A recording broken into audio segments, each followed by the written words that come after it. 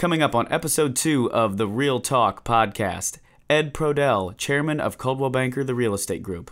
I always feel like if you stop striving to get there, someone else is nipping at you. We are Coldwell Banker, the real estate group, and we are one. Hello, everyone. This is Laura Boyer, Regional Vice President of Northern Illinois with Coldwell Banker, the real estate group. I am very honored to have here with me today the man, the legend, our company's own chairman and founder, Mr. Ed Prodell. Thanks for being here today, Ed. It's great being here, Laura. Always great seeing you and always great getting together. Yeah, absolutely. So I just have some, like we're trying to do in this podcast, it's real talk, right? This is our episode about you and your background. It doesn't have to be this scripted answers. We just want to know a little bit more, dive a little deeper into some of the backstory and who you are and how you got where you are today. Sound like a plan? Absolutely. All right. So we all know you as a lovable guy. We love getting together with you, and you will stop to take the time to get to know just about anybody. And your memory is fabulous. I don't know how you do that. You have over 1,700 agents across 4 states in our Midwest region here. And when you get together, it's amazing how you remember not just our own names as agents, but spouses' names too. Do you have a trick to that? I really concentrate hard on remembering the names, remembering the spouses' names and their children and what they do in that. And of course, Facebook makes that much easier for me. True. Because I do follow people on Facebook, and and it helps me to recognize what other people are doing, what's going on. But I truly love people, so it's easy, and I try to remember.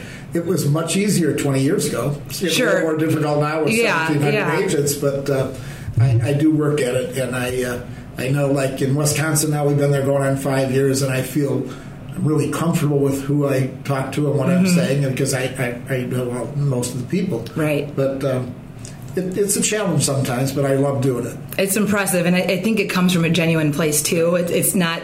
It doesn't look like you're working to remember. It's that you generally do show that interest in our agents, and I think that's what's made you so successful, and people want to follow you. And I think that's attributes to the success and growth that we've had, and that's amazing, because you don't find that in a lot of leaders. And I know that we as agents and managers and staff in this company appreciate that about you. Well, and I appreciate that about our staff. I find most of our staff people and most of the corporate people are that way, and that is a reflection of what I like, and I try to stay up with things going on. It's much easier for me to stay up with people than it is with technology today. So, right. But without the technology, it wouldn't be as easy to stay up with the people. So right. I'll admit I've been that person that has gone to meet somebody and I can't remember their kids' names, or I've had to check in to be like, oh, wait, what grade are they in now? And I have to go kind of do that little Facebook stalk. So have you ever found yourself having to do that? Is it with family? With family? No? Not so much with family. Oh, good. But just with general. Yeah. I mean, I think we've all been guilty of doing that. So but it makes me happy to know that I have a resource to go to when my own memory fails me. So a lot of times I go back and I'll look at our offices and the people in the offices and try to run through them when I'm going to an office, so that I do remember names and try to remember names more and more. Yeah. But, that's getting more and more difficult too, because by the time you go through the list of all the people, you're there. So right. Well, and I guess it's safe to say to any of the agents or staff that approach you at any event that we might have, I am always appreciative when somebody reintroduces themselves. So maybe it's a good reminder to all of us to say, you may not remember me, but you usually do, it seems, anyway. So that's still fascinating. I wish people would do that, because even though I've met them before, if they... the first, second, or third time I meet them and they say, "Oh, you remember me? I'm Laura."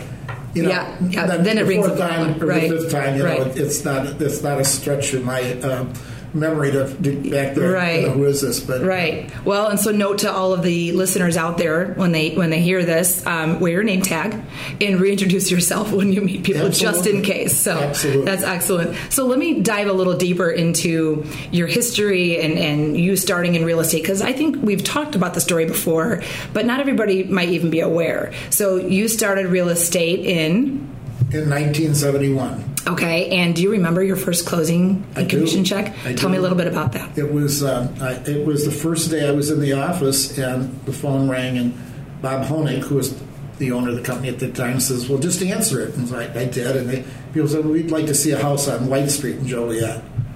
And I said, "What is?" He said, "Well, go out and show it." So I said, "Well, what do you mean go out and show it?" He said, "Well, just walk through it, pretend like there's something out there you like, and mention it, and walk through, and listen to the people." And we walked in the door, and there was nothing really outstanding about this house. It was 4 rooms, and I just walked through with the people, and we walked out the back door, and the guy said, "I'll take it." And I said, "What? You'll take it? Can you follow me back to Lockport?" Yes. I had no idea what to do or that. And there was an agent there by the name of Lee, and I ran ahead of the people and said, "These people want to buy this house. What do I do?" And she said, "Oh, sit down." It was a 1-page contract, by the way. Wow, we wouldn't know what that's like. And it was $19,900 VA, which again for your first deal is like I didn't know what VA was, but right.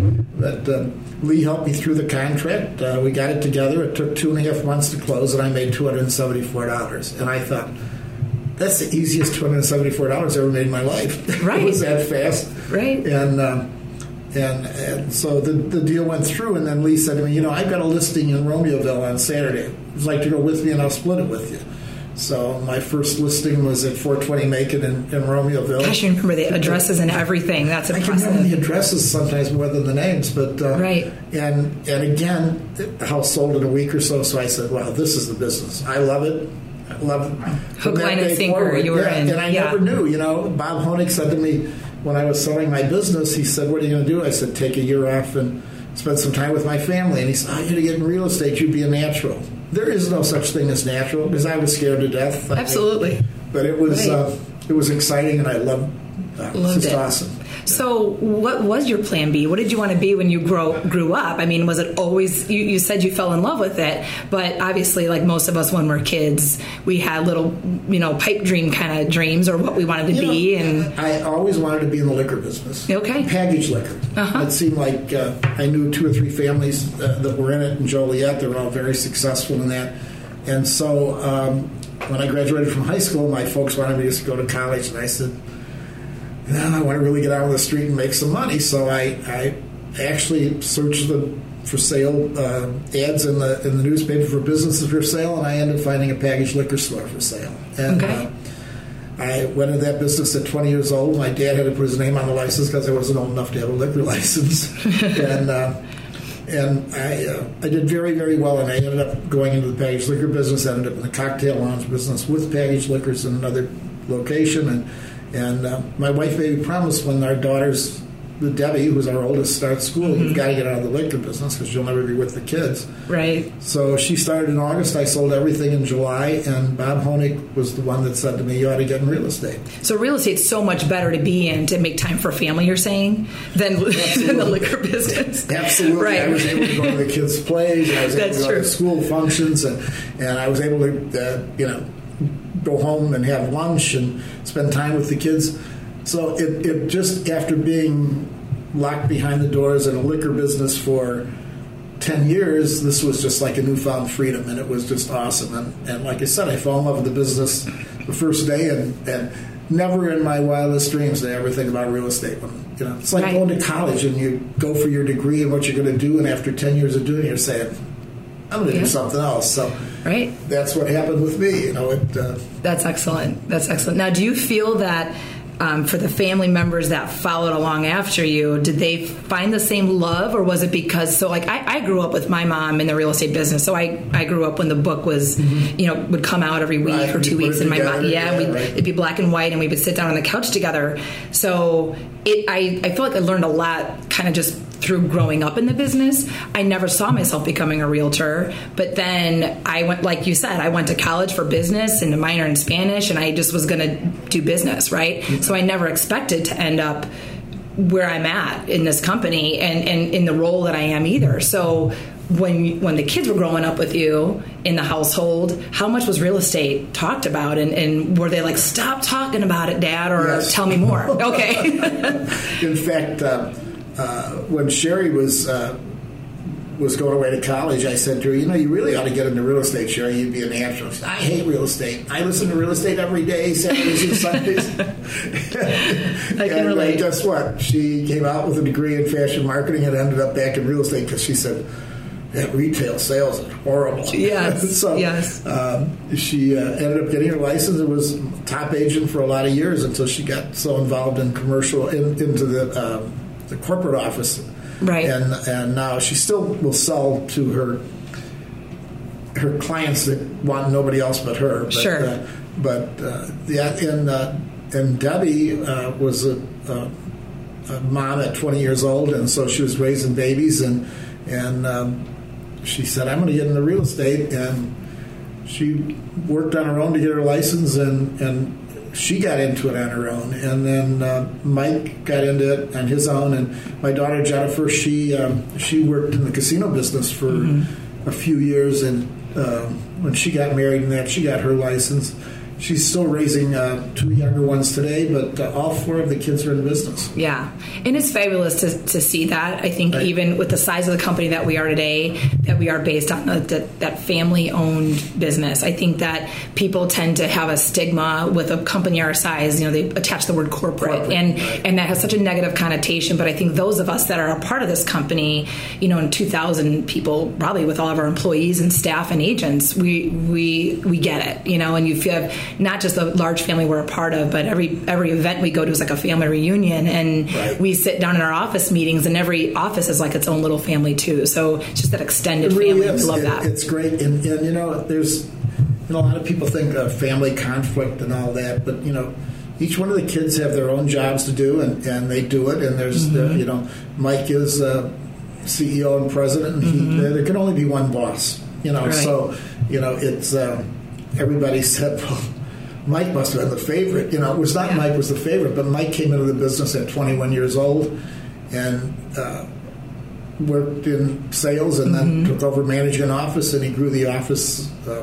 And again, was working side by side with him for many years. So it was just a natural progression. It's a great situation. We do have a family meeting every 90 days, and we talk over things, and the 4 kids are all involved in the company, and it's an awesome situation. I couldn't be happier. Well, and it's working, right? So at what point did you realize that this was going to the extent it was, and the growth was going to happen like this? You've had acquisitions over the years, smaller acquisitions, and it seems to grow into larger acquisitions.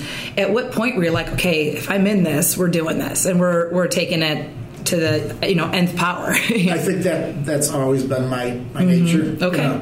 I always feel like if you stop striving to get there, someone else is nipping at you. So I've always I've never tried to hurt anybody, and I've been approached by many brokers and say, how do you accomplish and buy so many different companies? And I said, because I don't make enemies in the business. Right. I'm friends with allies, all the brokers, and I'm approached by them more than I approach them about buying their companies. Right. That, and it can, once you start buying companies, and once you're noted for that, a lot of people approach us and see if we're interested in that. So right. And it's fun. It's challenging. We've tried to, with the offices that we have purchased, we try to find companies that have the same sort of like philosophy that we have. Foundation and principles. It's not always the same, but it's amazing over a period of time how it becomes the same. I think when they realize that we're not corporate, that we are family, and that we want to be close, and I've always said we want to bring the best that we've got and take the best that you've got and put them together and make them work. And absolutely, we've been able to do that. It's been great. And that's how we grow, and that's how we grow in success too, by being willing to see what others have to offer and adopting those excellent traits in another company or agents or leadership. And I think that's why you will sustain and keep playing the game, right?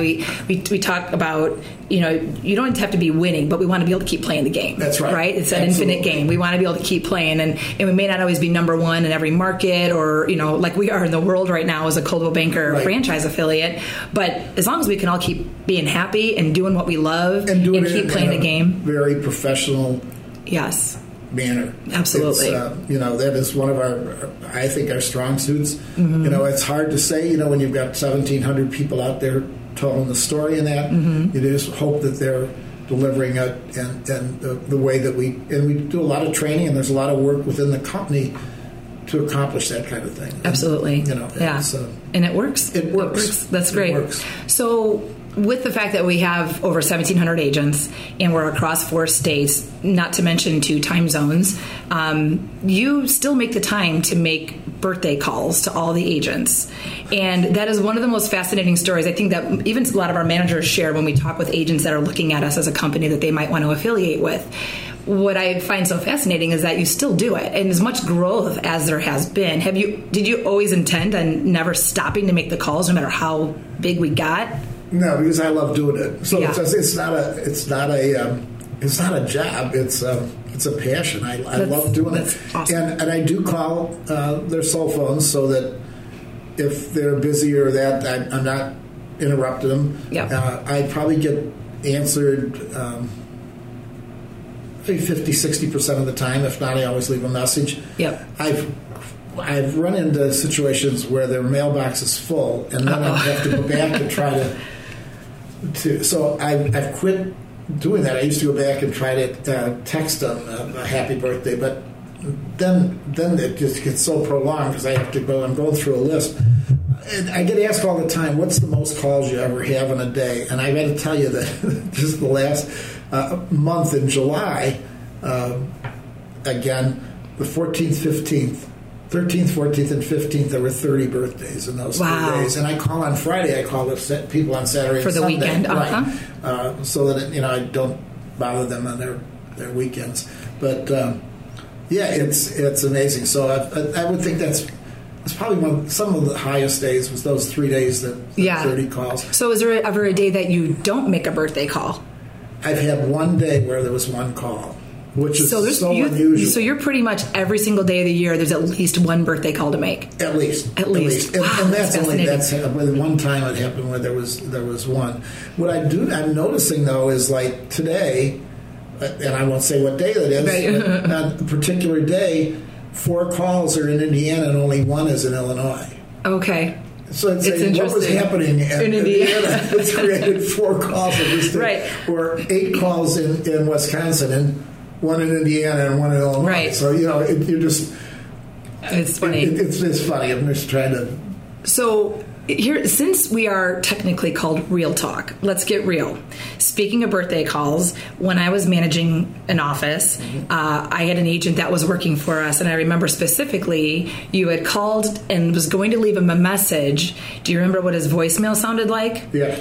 Can you tell it without? I don't know that we can bleep it out, but when you got his voicemail, how surprised were you to hear that message that he had on his recording? I was shocked. Yeah. I was it a certain F word that might have popped into that? Yeah. And I know I felt bad for the guy because he had just come over from another company, so he still had his voicemail from that company, right? And he was trying to record it, and I think he thought he'd hung up, and he said, "What the F?"